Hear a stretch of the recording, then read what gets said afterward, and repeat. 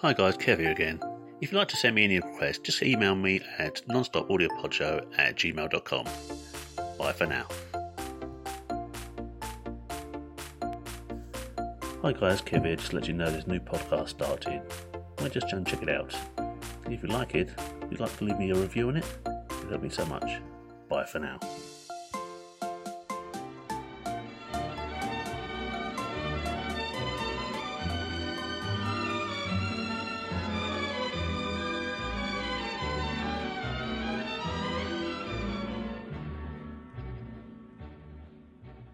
We present Peter Cook and Marjorie Westbury in Paul Temple and the Margo Mystery.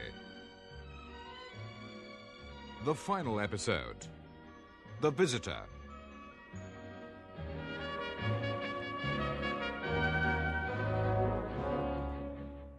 The only way for us to secure this evidence, Mr. Stone, is for someone to break into a certain house and search for it. I see. And I take it that's what you'd like me to do, Mr. Temple? Yes. And what is this piece of evidence exactly? It's a diamond and ruby bracelet. It belongs to my wife. Your wife? Yes. Then the bracelet was stolen from you. Well, don't worry too much about the finer details of this assignment, Wally.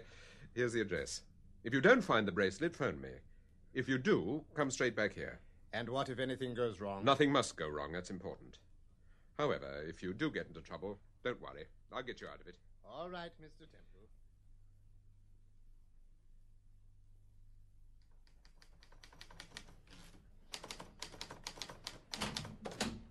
Has your visitor gone? Yes, about 10 minutes ago. Paul, you look worried.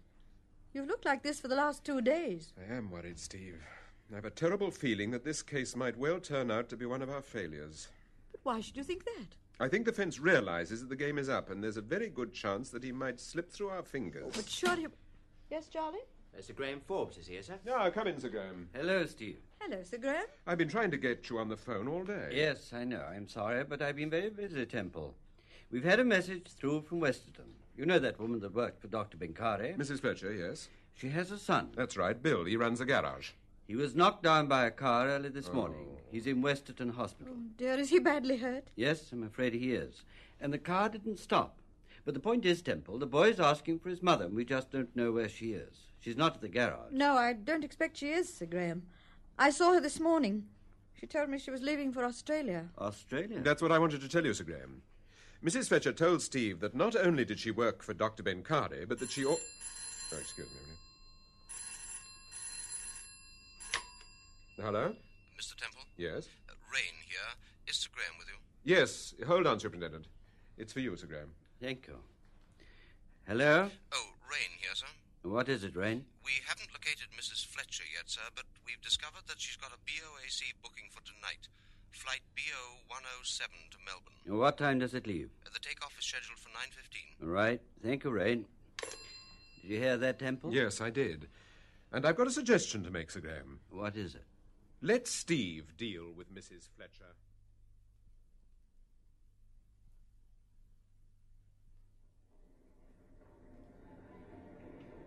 There is a delay of half an hour for passengers on Majestic Flight 188 to Malta. Passengers will be informed when the aircraft is ready. Good evening, Mrs. Fletcher. Oh, it's Mrs. Temple. That's right. Well, what do you want? Please report immediately to Channel 9. That's my plane. I must go. Now, wait a minute, Mrs. Fletcher. I'm afraid I've got some bad news for you. I know what you're up to. It's a trick to try and Bill stop me from... has had a serious accident. He's in Westerton Hospital. I don't believe you. It's true, I assure you. Oh, what happened? He was knocked down by a car early this morning. The car didn't stop. Whether it was an accident or not, we don't know. How bad is he? He's on the danger list. And he wants to see you. He keeps asking for you. If this isn't true... You can ring the hospital if you like. Westerton 824. No, I believe you. You say the car didn't stop. That's right. A swine ought to have realised something like this would happen. Look, I've got my car outside. I'll run you straight down to Westerton. Thank you, Mrs. Temple. But what about my ticket? Don't worry. I'll see to that. I'll see to everything.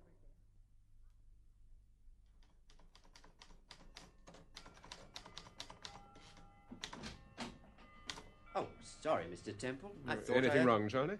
No, sir, but I heard a noise. I didn't know you were down here. Oh, I'm sorry if I disturbed you. Oh, that's all right, Mr. Temple.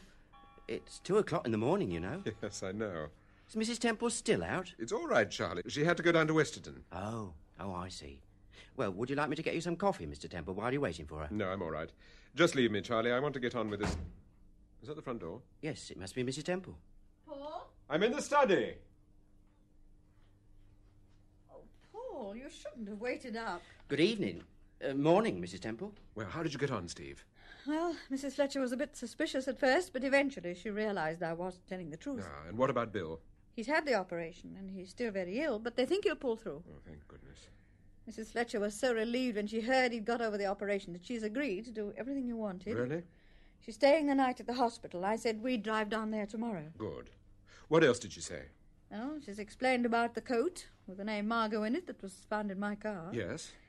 It appears that just about that time, Mrs. Fletcher discovered that the gang were going in for drug smuggling. And she disapproved? Oh, of course she did.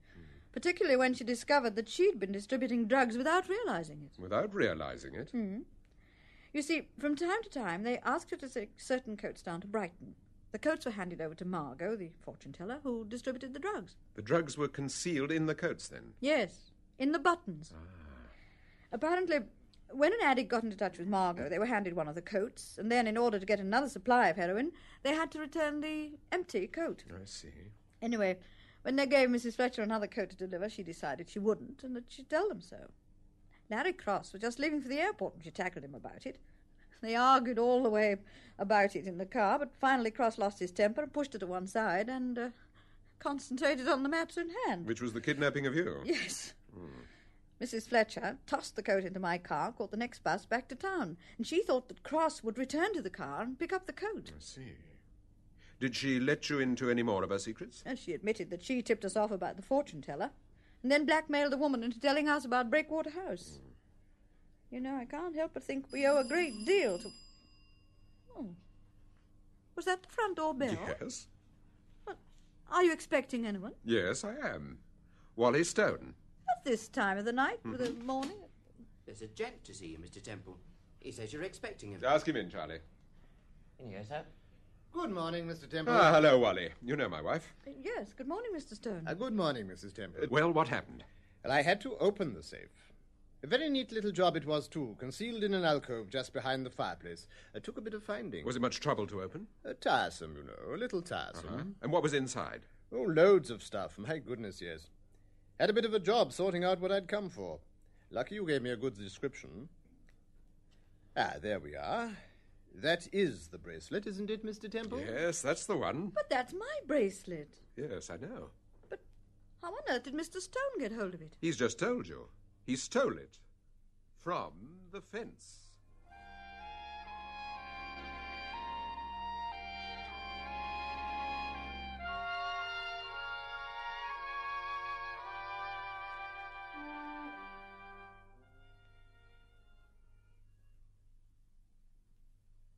Help you? Oh, yes, please, nurse. We have an appointment with a Mrs. Fletcher. My name is Temple. This is my wife. Oh, yes, Mr. Temple. She is expecting you. This way, please. Thank you. How is Mr. Fletcher this morning? He had a fairly good night. I think the doctor's quite pleased with him. Oh, good.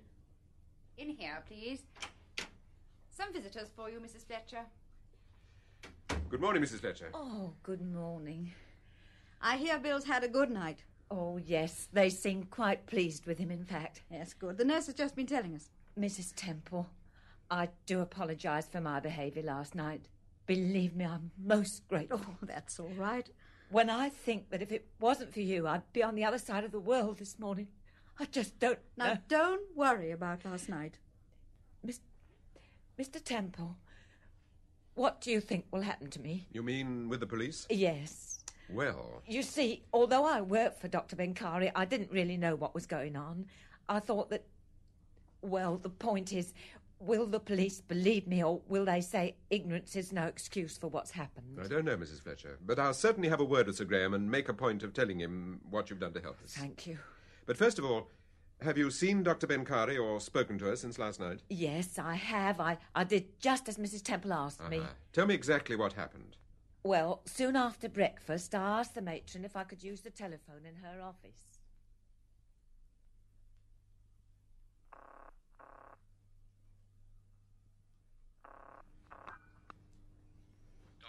Bencari's house. Is that Mr. Cross? Yes, speaking. Who's that? This is Mrs. Fletcher. Fletcher? I thought you'd gone abroad. Well, I've changed my mind. Well, if you take my tip, you'll change it again and get the blazes out of here. I want to see Dr. Bencari.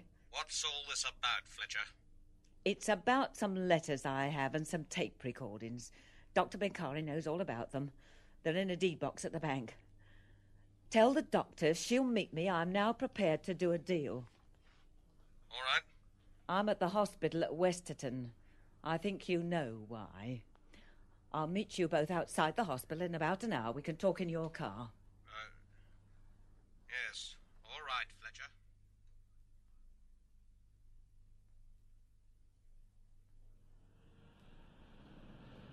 Now pull yourself together, Mrs. Fletcher, and let's try to be sensible. If I'd really known what was going on, Dr. Bencari, I'd never have let you talk me into it.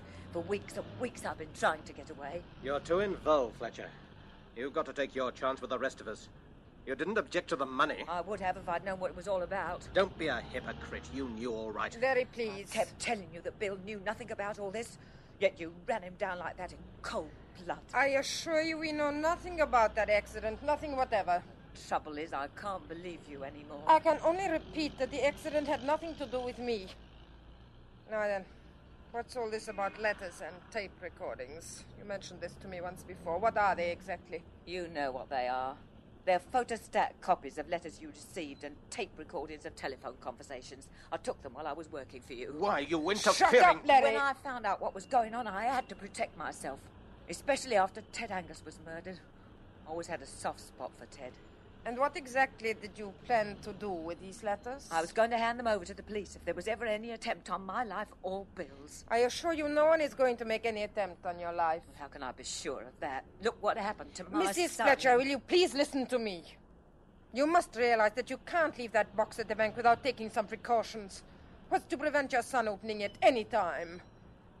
Don't you see it would get a lot of people into serious trouble, yourself included? It's a safeguard. It is not. And you must be made to realize that.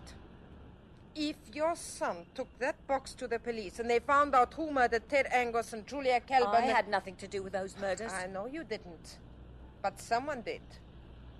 And if you value your son's life, you'd better hand that deed box over straight away. I'm prepared to hand it over. But not to you. Well, who are you prepared to hand it over to? The fence. But you don't know the fence. You've never met him, so why I know that, but I'm not prepared to hand it over to anyone else. And I'm only prepared to hand it over to him on one condition. Well? He's got to give a definite assurance that he'll leave Bill alone in the future. I think he'll agree to that, Mrs. Fletcher. Get the box from the bank and take it to your garage. You'll have a visitor this evening. About 11 o'clock. All right, Doctor. 11 o'clock.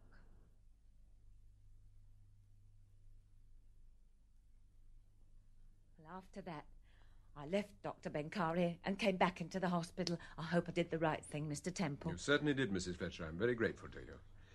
But now I'm afraid I've got to ask you to do something else. Well, I'll do anything you ask. I'd like you to go through with this, Mrs. Fletcher. Get the deed box from the bank and take it to the garage. I'd like you to be there tonight when the fence arrives. It's quite a risk. He's a desperate man and he's in a tight spot, but if that's what you want, I'll be there. Thank you. Now, this is what I want you to do.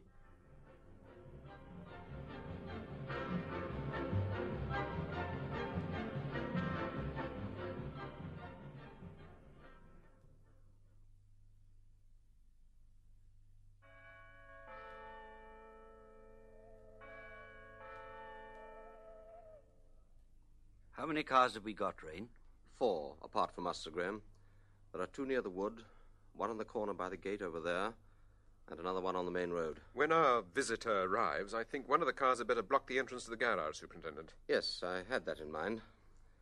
Mr. Temple, who exactly are you expecting to see this evening? Dr. Bencari? No. I think she's the prime mover so far as the drug smuggling is concerned, but I don't think she's the fence. No, neither do I. I believe she persuaded the fence to handle drugs, and he's regretted it ever since. There's a car coming. It's probably one of the locals on the way home from the pub. Well, if it is, that pub wants investigating. It's 11:30. He's put his lights out. Yes, he's turning into the garage.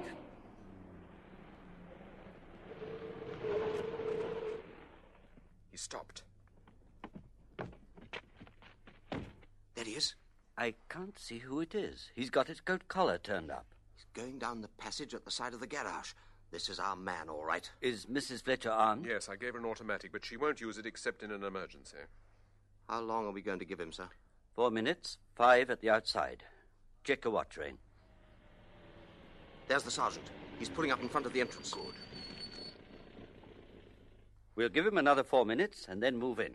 Right.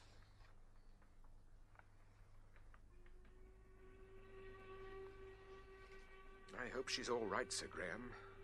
I feel responsible for her. If anything happens to Mrs. Fletcher, I'll never forgive myself. There he is. He's coming out of the house. Where? Over there, near the petrol pump. Yes, you're right. He's got the deed box. I think he spotted us. Give the signal, Rain. Lights! He's running for it. He's coming this way. Temple, look out. He's got a revolver. Get down!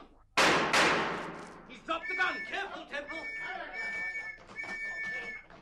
Temple's got him. Quick, Mr. Graham. Let go. Temple, I warn you. It's no good, Langdon. It's all over. The police are here. I warn you, Temple. All right, you've asked for it. Temple, are you all right? Yes. But you know, I'm getting a little old for this sort of thing. Well, I don't know about that, Mr. Temple. You've made a nice mess of Langdon. Yes. By Timothy, I have.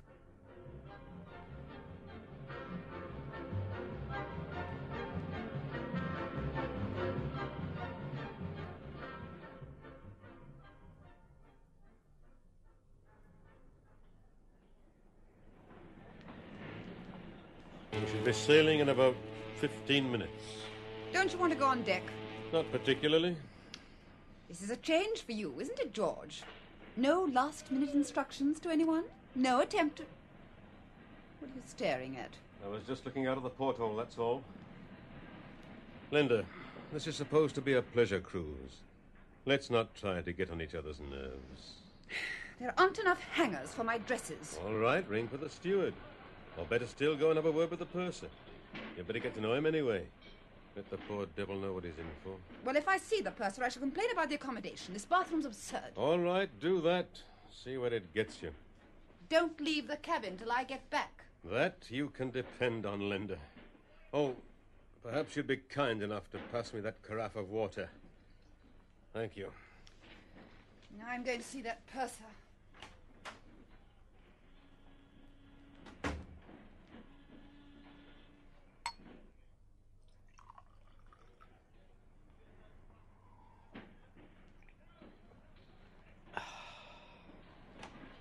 Good afternoon, Kelvin. I thought you weren't taking your trip until the end of the month. I changed my mind. A sudden decision? Yes, Temple, a sudden decision. Well, where are the police? I saw them through the porthole. They're talking to your wife.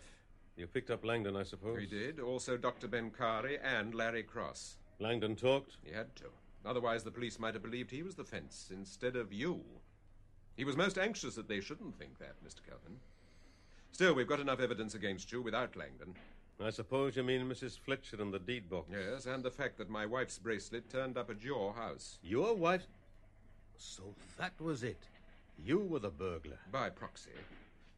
You know, I should have been on to you earlier, Kelvin. I should have realized what Tony Wyman meant when he said, Kelvin, the fence. He wasn't warning you against the electric fence. He was warning me against you. That young fool overreached himself. He thought he knew all the answers, Temple. Just like you do. But you don't know all the... What is it, Kelvin? I took something just before you came in. I didn't intend the police to get me. Kelvin, you fool. Ah! You fool. Kelvin! Mr. Temple, we've taken Miss... what is it? What's happened to Kelburn?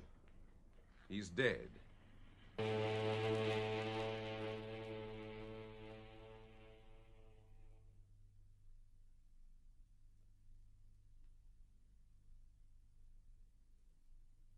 Would you like another brandy, Sir Graham? No, thank you, Steve. What about you, Superintendent? Well, I think I've Come on, had... just a little one. All right, thank you. Well, Temple, I noticed you studiously refrained from talking shop all through dinner, in spite of the fact that Rain and I have been patiently waiting for the full background to the Margo case. Yes, there are quite a few things to be explained. Well, as we now know, the fence was George Kelvin. Yes, but what puzzles me is why a man in his position should turn to crime. Well, you have to admit the idea of a big-time fence operating on an international scale is a tempting one. Mm-hmm. A man like that could become extremely powerful, and there's no doubt that Kelvin was obsessed with power. I agree that's a fair estimate of the general picture. Now, let's get down to details. Who exactly was in this organization? Mike Langdon, Dr. Benkari, and Larry Cross were his chief lieutenants. And there were several smaller fry like Ted Angus, Oscar at the pet shop, Mrs. Fletcher, and Julia Kelvin. His own daughter? Yes, that's why he resented her friendship with Tony Wyman. But why did he? He thought that Wyman might find out she was working for the fence, which is exactly what happened, of course. Wyman tried to get in on the easy money and found himself out of his depth. But surely Kelvin's trouble started when he allowed Benkari to persuade him that the biggest money lay in smuggling drugs. Yes, that's true, Steve. His own daughter became an addict. That was terrible. Langdon had been against the drug activities right from the start, and Kelvin turned to him to try and get Julia out of the habit. But by this time, Benkari had realized that Julia was Kelvin's weak spot. You think Benkari wanted to gain control of the organization, then? Everything points that way.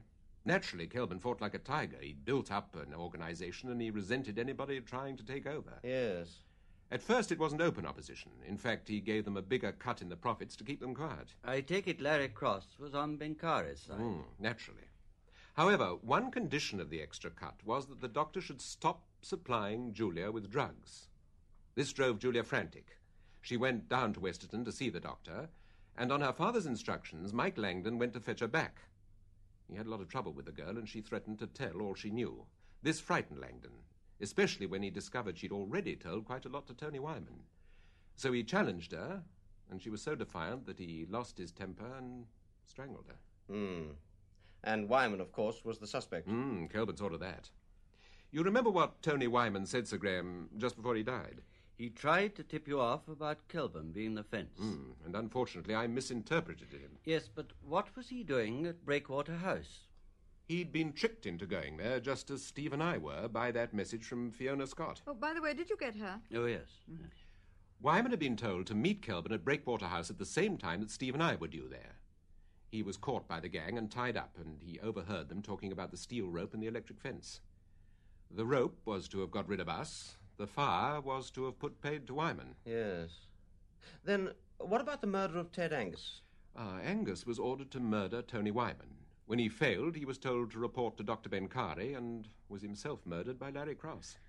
What a dreadful night that was. I shall never forget finding him in that wood. No. And what did Angus mean when he told you to ask Mrs. Fletcher about the coat? It was the coat worn by Julia Kelvin.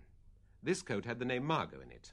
Julia stole it and made arrangements to go to Brighton to see the fortune-teller. To try and get another coat with a supply of heroin in it. Exactly. Well, we know what happened. Yes.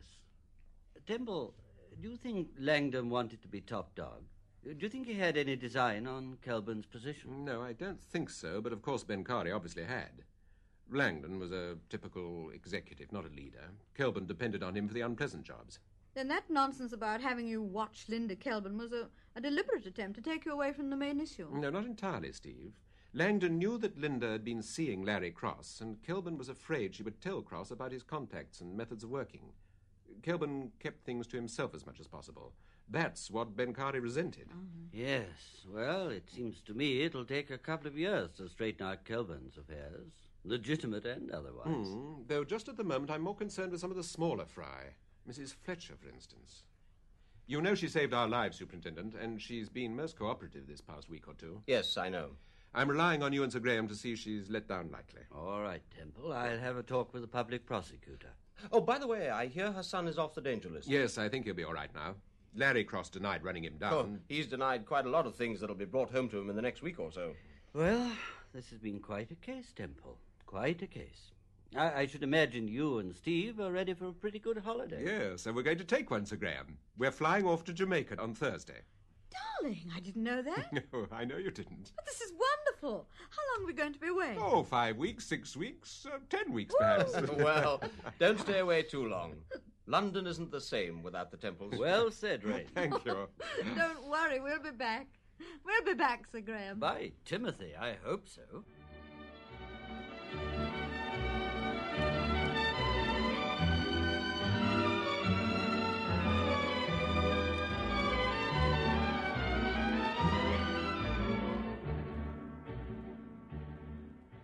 In Paul Temple and the Margo mystery, the part of Sir Graham Forbes I don't think we'll get anywhere with this investigation until we find the motive. was played by James Thomason.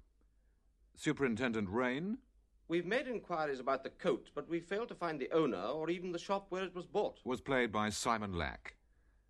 Mrs. Fletcher, I've got certain documents and tape recordings in a very safe place. played by Joan Matheson. Tony Wyman, Tell Mr. Kelvin he can keep his 5,000 knicker, and that goes for his daughter, too. by John Rollison.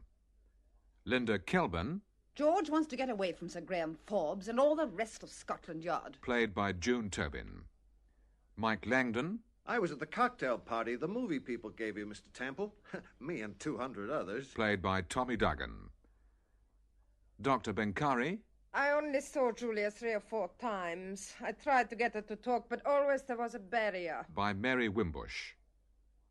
Larry Cross, The superintendent seems to think there's some connection between the Ted Angus murder and the Kelburn affair. played by Hugh Manning. Charlie, Mrs. Temple said, I'm going out, Charlie, but if Mr. Temple gets back before me, just say Edgar Northampton. by James Beattie. Steve Well, I'm sorry, Mrs. Fletcher, but I think you're making a great mistake in running away. was played by Marjorie Westbury. Paul Temple, You know, you had me worried, Kelvin. I should have realized what Tony Wyman meant when he said, Kelvin, the fence. played by Peter Cook. And finally, George Kilburn, alias The Fence, He thought he knew all the answers, Temple, just like you do. But you don't know it. played by Julian Summers. Production for the BBC was by Martin C. Webster.